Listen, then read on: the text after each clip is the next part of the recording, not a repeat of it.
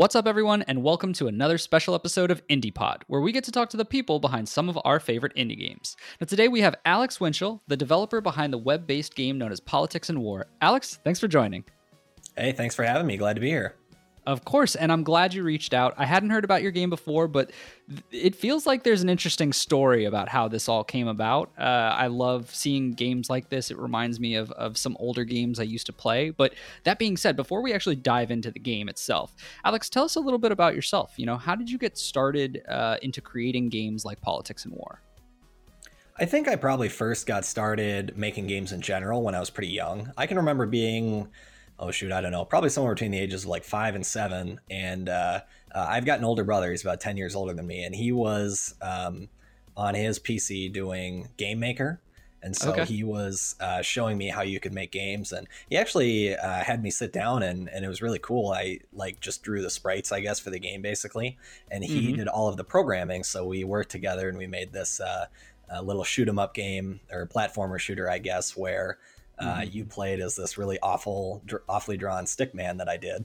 And I called it Chester's Life. Chester was the name of my cat. And you were, you were stranded on Mars and you had to fight these aliens or something to get away. And he really put it all together and made it all really nice. But it had really, really crudely drawn sprites and characters and stuff that I did at 6 years old or however old I was. So that was probably when I really got my first taste of making games. Yeah. Kind of like a janky Commander Keen. I like it. Yeah, it was fun. I wish I still had a copy of it now. Unfortunately, I think it's long gone. That is kind of the problem with age, especially with games in that era. They are kind of just not there's a lot of older games that I wish I could replay, but just they would not with today's technology, or I just don't have it. But yeah, it's hard when things aren't as easily stored as they are now. Yeah, it is. That's awesome. So you're working on that janky game. Take me from that, and I don't mean that as a bad term. I just mean crudely drawn sprites. Take me from that to Politics and War. How did you get to that point A to point Z?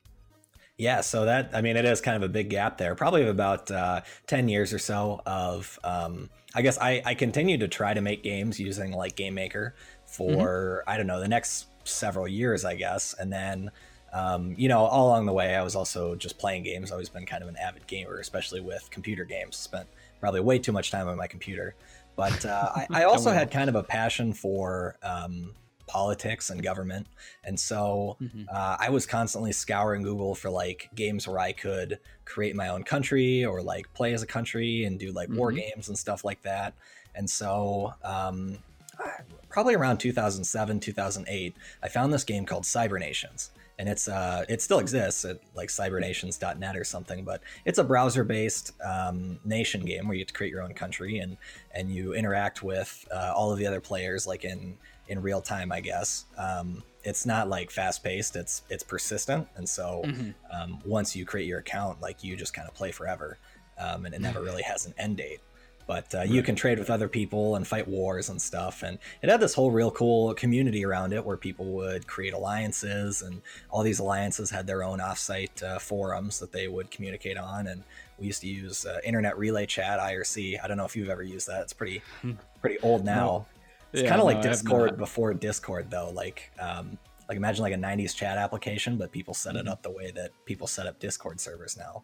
Gotcha. Okay. But so I got pretty involved in that game, and I played it for a while, and then at some point I got banned from that game, and it was kind of a silly story where I was in one of those IRC channels, or I guess the game's official one, and some guy hopped on and was like, I'm the Grinch and I hacked the game, and you, now that you know about this, you have an obligation to report me to the moderators or else you will get banned too. And I was 12, and I was like, oh no, I guess I've seen this. I better make this report to the moderators. Right. And so I got on the official game forums, and I wrote up this little report about what happened. And they actually just banned me outright from the game because apparently I was trolling the moderators or something, just silly. They had this warning structure in place where you'd get 5 warnings and then you could be banned from the game. And they completely just overrode that in this case for some reason and just banned me from the game. And so it was like in that moment, I was like, like this, like that at that point, that game was really a big part of my life. I think, I spent a lot of Right. time involved in that community and doing different things. And I was like, well, I've made games before. I'll just make my own Cybernations. And that kind of kickstarted the whole process of learning how to make a game like that. Because Right. like I said, up until that point, I'd really only done Game Maker, and a lot of it was drag and drop, and it's very visual and on your PC, and so this was a web-based game, and I literally started by Googling things like, how do I make a website? How do I create a system where people can register and log in? And I learned all sorts of things about web development, essentially, in the process. But yeah, I figured out how to use like PHP was probably the most common, web-based programming language at the time, and there was all sorts of examples of how you could create like a register and login system with that, and use like a MySQL database. And so I was figuring out how to use all these kind of complicated web development tools at a pretty young age, because I just was fixated on this idea that I was going to make this game. And so over the next few years, I basically tried and failed over and over and over again. When I was a freshman in high school, so this was 2011, I created a game called Pixel Nations. So it's probably something between what Cybernations is and Politics and War is now. And it was kind of successful. So I basically, made this game where you could create your own country, and you could do some more different things than you could in Cybernations. So in Cybernations, you just had infrastructure and land for like your whole nation. They're just numeric values that you could buy to increase. In my game, I had a little bit more complicated system where you had like cities and then different types of infrastructure. You had like residential and commercial. I think I adopted a lot of elements actually from SimCity, which was another game that I really enjoyed to play. Yeah, I could definitely see that. Types. Yeah. And so I kind of put this game together, and it kind of was working. I think at its peak, I probably had around 500 players. But there was definitely like some security issues and bugs with the game that I didn't know how to fix. So I think people were like hacking it, like giving themselves like lots of money, and I just didn't really know how to deal with that issue. Right. And I also kind of experienced, that was probably my first taste of like some of the frustration that comes along with like managing probably an online community in general. But so lots of people complaining, I don't like how you're doing this, and basically just complaining about anything that I would do. Anytime I would make an update or add something or change something, there'd be lots of people that really liked it how it was before, and like posted lots of negative comments and stuff.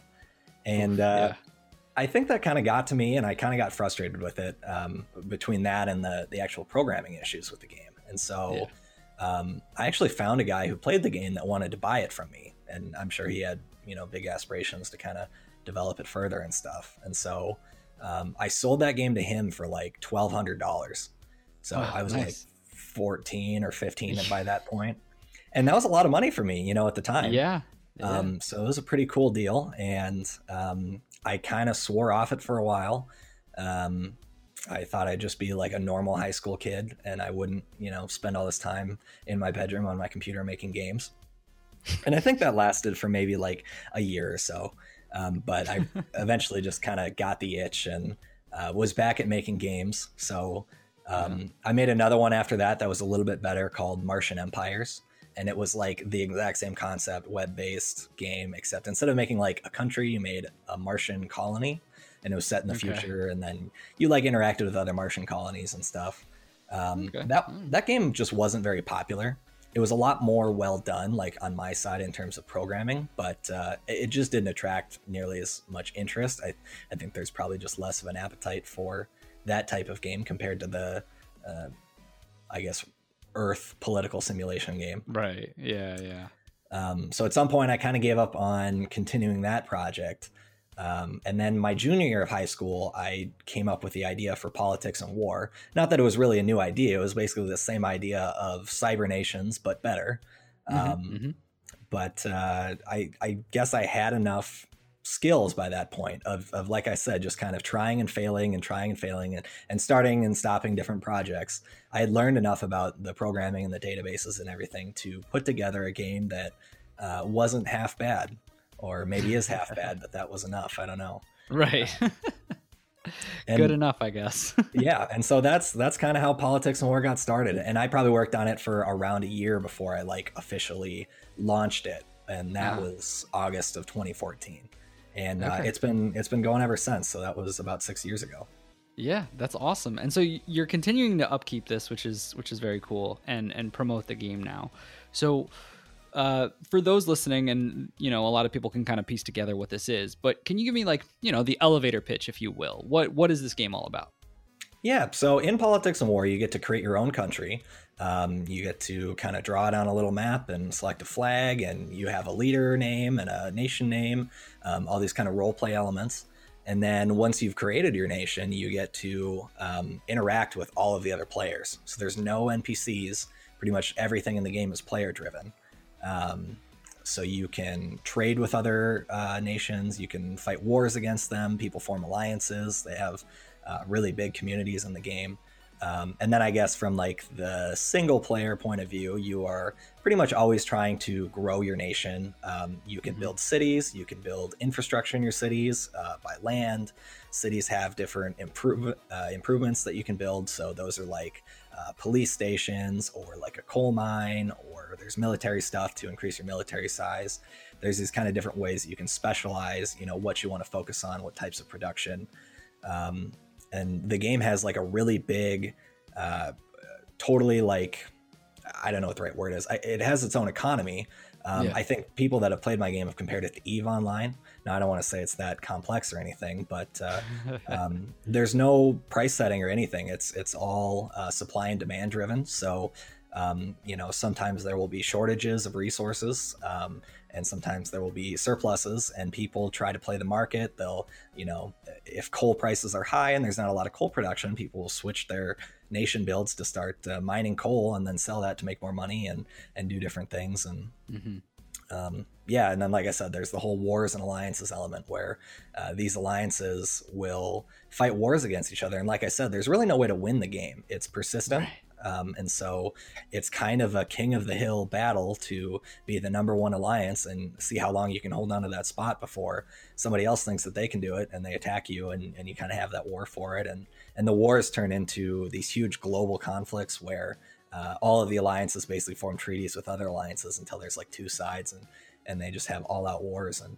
And that whole aspect of the game is really kind of cool, how much of a community there is to it. Right. Did you envision that? Like, I know there's a lot of different elements that you're kind of putting into this from the start, right? But there seems to be a whole big aspect of all of these different community pieces, and that this is very driven based on the actual social interaction of the game. Like, is this kind of how you first starting the creation of this game thought that it would blow up into? I never expected that it would be as popular as it is now. But most of these elements I did just kind of adopt from Cybernations, and Cybernations did kind of have all of that stuff. Some of it in Cybernations was a lot less complex. Like in Politics and War, there are 11 resources that you can produce and trade, and Cybernations has like a trading system, but everybody kind of has 2 fixed resources, and you just get kind of a bonus. It's more like how you would imagine resources work in like Civilization. Whereas in Politics and War, it's more like you would expect in like Age of Empires or StarCraft, where you produce the resources and then use them to build things and stuff, instead of just getting like a bonus for having it. Right. So going to that resource thing, I thought it was interesting. You're saying the difference of like supply and demand of resources being scarce, or there being a shortage. Is there anything in like the back end sense of you saying, or like programmatically it's saying like, right now resources are short, you don't have as much to mine from? Like, how does that look? Is that not the case? Is it just based on how much the player is mining for those resources, or is there potential like global issues happening? Yeah, so there's really no set controls like on my end or anything.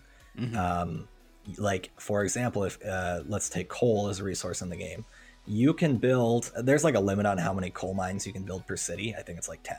So let's say, you could build 10 coal mines in all of your cities and produce, a huge amount of coal every day. Hmm. And there's no limit on like the total amount in the game that could be like produced. Um, Okay. for the first like 5 years or so of the game, I really just was winging it and like didn't track that stuff at all. A Right. couple years ago, or maybe a year ago or so, I actually set up some tracking to see like how much of each resource is available in the game, so I could kind of see how it gets used and produced in real Interesting. time. And then so like now I'm able to look at something and be like, hey, there's way too much coal in the game right now. I could add some new content that like uses coal as a resource to kind of be a sink for that to decrease that total quantity in the game. Gotcha, gotcha. Kind of on that same point of not really the resources side, but more of the programmatic like back end things.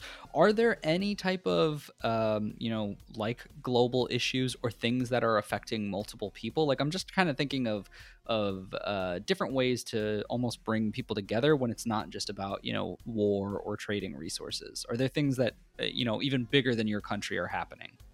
Yeah, so that's a great question, and it is a really cool area, and I've dabbled in it a little bit. I actually want to do more with that, Hmm. but there are a few things. So one example is you can build nuclear weapons. It takes kind of some prerequisite steps, but you can build and then launch nuclear weapons at people, and it happens all the time. And one of the consequences of that is that there's like radiation levels in the game that get tracked. Oh, And interesting. so each nation is on a continent, and each continent has like kind of a local radiation level, and then there's a global radiation level. And so if you're in a continent, let's say your nation's in North America, and other nations in North America are just getting nuked left and right, the radiation level there for you is going to skyrocket. And the Hmm. effect that that has in the game is that it decreases food production. There are some like more specific effects, like for the nations that get hit, they suffer like increases in pollution and losses in Right. population, things like that. Aside from just the damage that happens, but in terms of like global effects and even regional effects in this case, you can knock food production to zero. And so, like I said, we end up with these global wars where like there might be more or less peace in the game for like 6 months, and then there'll be like 3 months of just all out war with lots of nukes flying everywhere, and food production in the game will like plummet to zero. And I actually Ooh. get lots of messages from like new players to the game that like are unfamiliar kind of with how things work, that are like, you need to fix this, like it's broken, food prices are like super high, and there's no food being produced, I can't produce food, nobody can produce food. um, and so that's like kind of a really fun and interesting thing that happens is the food Right. prices will skyrocket, and people that anticipate it will like stock up on food ahead of time and then sell it at these huge margins because people just can't get food for their nations and stuff Hmm. like that. Hmm. Yeah, um, that's a question that I had because there seems to be so much going on in this, right? As a new person, like if I wanted to start this game just today, it's daunting, right? There's a number of different resources, there's a number of different things out there. What kind of advice or what things are out there for people who are just starting to kind of help them get along into this world? yeah, that's a good point. There is a pretty steep learning curve, and it's something that I've been trying to make better. I'm in progress on like a whole new tutorial that Hmm. will be a Hmm. lot more comprehensive, and hopefully help eliminate kind of that barrier to new players getting involved in the game and understanding what's going on. But as is, there is kind of a poorly made tutorial built into the game that I set up a few years ago. And then, really, kind of what usually makes the biggest difference is when a new player signs up, if they join an alliance, one Hmm. of these in game communities, those alliances basically have like full guides to teach new players all of these things. And a lot of them will actually Oh, have like schools for their new players. Like, you can join our alliance, but you won't be a full member until you read these materials. You like maybe do a short quiz. You get interviewed by wow. like some of our members. Oh my um, goodness. This is really robust. And this is all fan made, correct? yeah, so all of that stuff happens. It used to happen mostly in offsite forums. Nowadays, most of it happens in Discord servers. So kind of Uh-huh. once Discord popped up, everything moved that route, and I think that's a lot more efficient for the players to do it on Discord. But yeah, they Right. a lot of times they will make you jump through some hoops, and it'd be nice if it was a little bit more accessible. like I said, I'm working on kind of that new tutorial, which I hope will make it. But Right. Yeah. How did I guess like first off, that's super cool because what an interesting way to get through. I guess some of those hiccups or some of those issues with getting people through the door, right? But also, how do you manage that from an expectation level with you being the creator of the game and saying, well, the game should be played this way, or the you want. I don't know. I see it really positive on one side, but really negative on another because like you're not in charge of what is happening in that regards of being a part of that alliance, right? I guess is it, and I mean, I guess you could still be a part of the alliance and do whatever you want in the game, but I don't know. I don't know. I don't really have a good way to frame this. I just think it's an interesting conversation of like, do you struggle with the fact that there are some things, like some aspects are in a strange way out of your control because of the way the game is, designed. Yeah, I think to get at your point, it is hard, and I think we do tend to suffer with player retention issues as a result. So when you join the game, I do try to push people to join an alliance because I think that's one of the leading ways to like engage people. And really, you kind of just can't even go alone because if you try to play by yourself, people will just attack you and steal your stuff, and it's really hard to counter it as a solo player than it is in a group. But let's see, what was I going to say here? Yeah, so the new players that sign up, how well they do and how much they're able to learn about the game, I think is largely dependent on, first of all, if they join an alliance or not. But then if they do, which ones they join. So we have some pretty large, robust alliances and with communities that are pretty good for new players. But I think part of the problem is that a lot of the fun in the game is that you get to create your own alliance, like with your friends, and be in charge and call the shots. But new players that tend to do that don't really have any experience in the game, tend to not do very well, and they're not really able to support new players that join them as well. And so if you just sign up for the game and you join kind of one of these smaller alliances, it's really hard to succeed a lot of the times. They're just not as equipped with information and guides and a lot of times resources too. So that's one of the things, kind of one of the reasons they might make you jump through hoops, like taking quizzes and learning about the game, is that then once you do that, you've kind of proven you're committed, and they will bombard your nation with tons of aids that you can build it really quickly and be a competitive player very quickly instead of, a natural growth rate that might take a lot longer. Right. Yeah, I get it. You need to be invested in there before the others who are already a part of it are willing to give up some of their hard-earned resources. So I think it does make sense. I think it's really trying to communicate with those different groups, as the designer or creator, to be like, hey, just don't do anything like too crazy, I guess. I mean, I don't know what that would look like, but there needs to be some. But I guess keeping it all in that Discord server helps, though, because at least you can keep some tabs on it. But it's a weird but good at the same time problem or concern to have, I suppose. Yeah, it's definitely different. And to be honest with you, I really have kind of a hands-off approach. I don't really monitor what alliances do with new players for the most part, and we do have like our official Politics and War Discord server, and I try to push people to go there to ask questions about the game because it's a really easy way to get help in real time. But most alliances have their own servers where their own things are going on, and I really can't keep tabs on everything that's happening, and to be honest, I don't think I've ever tried to. Yeah, there is a lot. That makes sense. So we kind of didn't really touch upon this as much. I know we talked about how many things there are, but like, how does this all work? Like, what's the main mechanic that you're doing as far as playing this game? So we know it's a web browser game. So what's the main, like, your actions or what you're effectively doing while you're playing this game, right?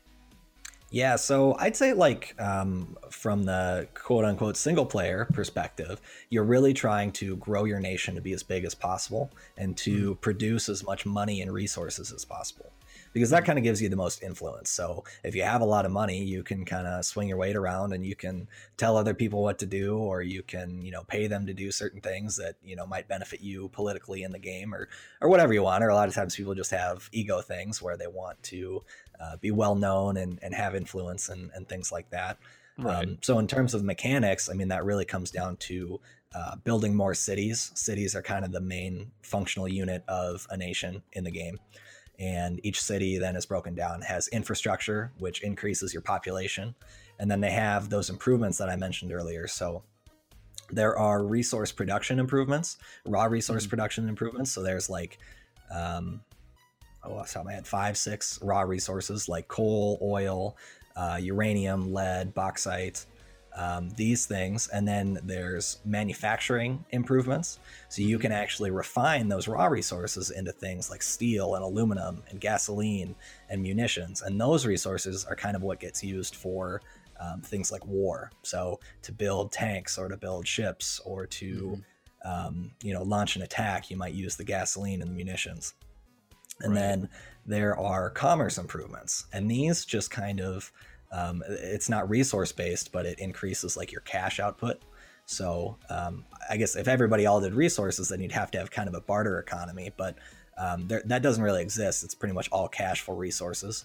And so what happens is you have kind of large nations that focus on commerce because it's cleaner. And if you have a large enough nation with higher population, you can make more money that way because it comes from tax revenue from your citizens. And so their commerce like increases their average income, I guess. And hopefully I'm being clear. I don't know if I'm losing you on any of this. No, it makes sense. But yeah, so the larger nations will do the commerce builds. They'll produce a lot of money, but they won't produce a lot of resources. But they need the resources, so they end up buying the resources from smaller and mid-tier nations that will end up either mining the raw resources or buying raw resources and refining those into manufactured resources that they can sell at a higher price. That's so interesting. I think this really goes into my my bigger question that sparks into this is like, what was the main thing that you hope to achieve with this game? Because a lot of this seems like it can be a very educational game in a lot of regards, because someone who's doing this, you get the that feeling of like, oh, I have my own country, I have my I get to I have my own nation, I get to do whatever it is that I want to do, whether that's just for declaring war on other people, or that's just seeing how big you can get your economy, whatever that means. But like at the same time, there's so many pieces that go into this and so many aspects that you're talking about that really, from an educational standpoint, a lot of people probably don't understand just at face value. So like, was the purpose of creating this game in your eyes, other than the fact that you were looking towards building something that was a fun experience that you had when you were a kid, but like, was another side of this ever just to educate people on politics in general? It really wasn't, but I wish it had been. Since the game has been out, I've actually had a number of like high school, typically teachers, like history teachers and stuff, that have contacted me and said like, hey, can I use your game for kind of like a class activity where I'll have all of my students sign up and play. Right. And we've actually made that work. It's kind of hard because I haven't set up anything that like separates. I don't have like different servers you could have, for example, where they can play separately from everyone else. That would really be ideal, I think, because otherwise you have problems with, anybody can message anybody else and kind of say whatever. I mean, I moderate the game, but a lot of that stuff happens after the fact in case somebody like, uses a bad word or whatever. There's some risk, I suppose, if you're a school, but nonetheless, it still has happened a number of times. And yeah, I mean, every time that happens, I think I really wish that I would have built more information into this to like, teach people. And there are a lot of kids that play the game, more about the different things going on. So like, I was an economics major in college, for example, and there's a lot of economics principles that, exist in the game and could be explained in an educational way that I think would be useful for people. Right. So yeah, no, that's a great question, and it's something that I wish I would have, addressed more. And if I was going to do it again now, like start from scratch now, I would definitely build that in as like a cornerstone part of the game that you could really learn something from it. Right. Well, I'm sure there's still ways to backtrack in other areas. It's probably not the biggest idea on your mind or the biggest this is what has to come next, but I'm sure there's ways that you could kind of shoehorn those pieces in there, because I think there is some true value, and your idea of having different servers, I feel like that would kind of be the way to get around those new players, and to kind of have like that safe haven of like, hey, you've got 30 days on the safe server where not a lot of craziness happens because like certain things are locked, but then after 30 days you basically get thrown in to the real world, so to speak.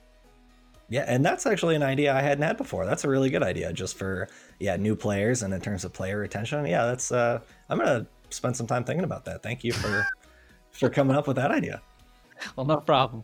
But anyway, just one of the things I did want to talk about going back is that I noticed that although this is a web browser game, right, you seem to also have an Android and I believe an iOS version of this game, correct? Yeah, so kind of. Okay, yeah, I wanted to know, are these full experiences, or is this, like a watered down version? What are these? So they're the full game, and they're actually exactly the same as the game. I know very little about making apps, but what happened was, I think it was the summer of 2017. I had somebody approach me, and they wanted to make the game into an app for me.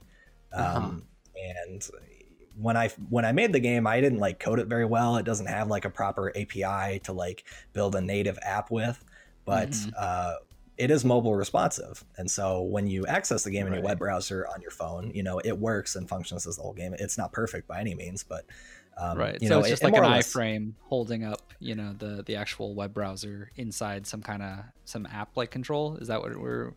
Yeah, exactly. Yeah. And so I think they call that web view with the app stuff. And so I had it on iOS and Android, but actually it was a player that did the iOS version, and he took it down after a while. And I think there was some like issue where Google Play Store doesn't really have the same restrictions that Apple does. Like they expect a higher quality app, and they don't really want you to just make a website into an app. And so yeah, I'm working on a way to get it back on the Apple App Store. But if you had already downloaded it, you still have it, obviously, and it is available on Google Play. Right. Okay. Do you have any idea, like any plans to eventually say like go to something like a console or have some kind of like build? I don't know how it would work for consoles, but I assume it could be something the same where it would just open like a web browser, but keep it all slated in that application. Any ideas for that? Not really. You could in theory play it on like your console's web browser. Right. But right.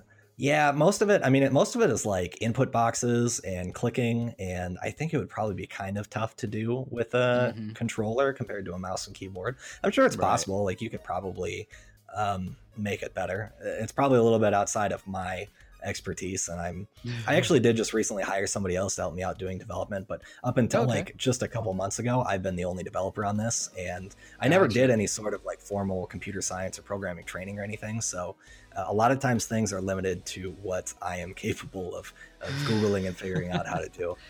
Yeah, that makes sense. No, that's fine. I just kind of wondering about that, see where your audience would, and I don't know, like to your point, if your audience would be console players, or if it makes more sense to keep it that web browser / mobile application, because it's probably more accessible that way, but just curious. It's interesting to hear, though, that you do have another person who's joining your team and working on development. I kind of wanted to go back to like the start of this story of you having that those concerns, right? Or that frustration of dealing with people who are like, oh, why do you keep making these changes? And I don't want this. I wanted it to be the way it was before. Like, how are you dealing now with that, as opposed to how things were in the past? Like, are you still trying to implement new ideas? Are you still pushing out content changes? What does that look like for Politics and War? Yeah, I'm really active in the community, and so I'm kind of always working on new content or making changes, like balance changes to existing stuff, and I try to be really as active as possible in the community. So I guess one thing, like just as an example, is when I get on every day to just kind of like check on things, like kind of the moderation part of the job, I will have dozens of messages and reports and things to go through. So I'm really accessible, I guess. So a lot of players that play the game will just like DM me on Discord and be like, hey, I have a question about this, or like, hey, you know, so and so did something bad. Here's, you know, their nation. You should do something about this, etc. And so I engage in a lot of like discourse with players very regularly. And in terms of like dealing with criticism and like people complaints and stuff, I mean, that still happens. I feel like at this point it's almost a meme. Like people make memes about how bad of a developer I am and how not like a bad admin. I get praised a lot, I think, for being active and responding to the community and stuff, but they're like, you don't know how to program anything. You oftentimes push out updates that have like bugs in them or typos, and sometimes things don't work. But you know, even when that happens, person, you know, even when that happens though, it's like the next day I'm usually around to fix it and make it better. So I just developed a much thicker skin, and I've come to realize that I could push out the best update in the world and 3 months later everyone will love it, but when it comes out I'm going to have like a dozen negative comments because people just don't like change, or for sure, they don't. I've also learned a lot of times that people just don't understand. A lot of times, like I'll have the full idea in my head and I'll, you know, implement something or change something and I'll kind of have an idea of how it's going to work, but people will read whatever I've written about it and not understand the full picture, and they'll just like pick out something that they don't like. And so they'll have an initial negative reaction, but once they've actually gotten to like play with the thing in the game, they might be like, oh, okay, like this really isn't that bad. This might actually be a good thing or whatever. Right. Yeah. I mean, it's tough. You can't be inside other people's heads. You only know your perspective, right? Right. So I don't want to take up too much of your time, but I do always like to end these with one final thought. I always like to hear advice from those who are in the indie space, those who are, you know, creating their own projects and their own just incredible things that I have no way or how to do. So for those listening who might be interested in starting their own project or creating something like this, you know, what are some tips? What are some advice, some best practices, things that you've learned along the way from your first crudely drawn sprite game to now? Well, I've learned a lot, but I think some big takeaways are, from me anyway, that you really just need to keep going. You know, all those projects that I talked about that I started and either, you know, they failed or I quit and started over. I learned a lot doing those. You know, it wasn't wasted time, even if that project didn't turn out the way that I wanted it to. And all of those things laid the foundation for what is now a successful game. So, you know, I think being persistent, being able to stick with things, I guess I'm kind of saying one thing and doing the other, and that I ended up quitting a lot of those projects. But, you know, sticking with the idea, and even if you run into problems and you kind of have to start over, you should still keep at it. And eventually you are going to have something that will work and can really be quite successful. And you're never going to know if you don't stick with it. Right. Another big thing that I learned was involving the community and getting community feedback. A lot of the best ideas in politics and war are not my ideas. In fact, most of them probably aren't. You know, I have ideas a lot and I post them, and I like on our forums, or I'll talk to people in Discord about my ideas. And a lot of times they're like, your idea sucks. Here's, you know, 3 good ideas that you should actually implement into the game. And I'll be like, wow, you're right. Like these are much better ideas. And most of the community tends to agree, you know, with whatever ideas. And so the biggest thing for me was having a forum, I think, where people could post suggestions, where people could comment on other people's suggestions, where people could give me feedback about the things that I was doing, even if it was harsh a lot of the times and they really didn't like it. Like I said, sometimes people say negative things and then they come around. Sometimes they don't, and you have to admit that you actually did make a mistake, and it's okay to, you know, change things back or take community advice. But I almost call that like crowdsourcing of, I mean, it kind of is crowdsourcing, I guess, of ideas and features and stuff for the game. And I think that is one of the reasons, or one of the biggest reasons, that Politics and War is as successful as it is. It's just because I was there to listen to the community, and I gave them a platform to, you know, tell me what is a good idea and what isn't, and could just incorporate their ideas. So I mean, there's a lot more advice that I could probably give, but I think with those 2 things, that'll take you pretty far. As long as you can stick with it and get some ideas from your players that I mean, they know what's going to be fun and what's not, you can make a pretty successful game, even if you don't know how to program like I do. Like I said, I just spent tons of time Googling how to do different things, and I just pieced it together, and it's far from perfect, that's for sure, but it works and people enjoy it.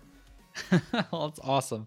So for those listening, Politics and War is currently available. Just simply go to politicsandwar.com. You can easily sign up today. All you need is an email address. Check it out, create some farms, gather some resources, maybe even declare war on a rival country. Once again, Alex, thank you so much for joining today. It was a pleasure. Hey, thank you so much for having me. It's been great.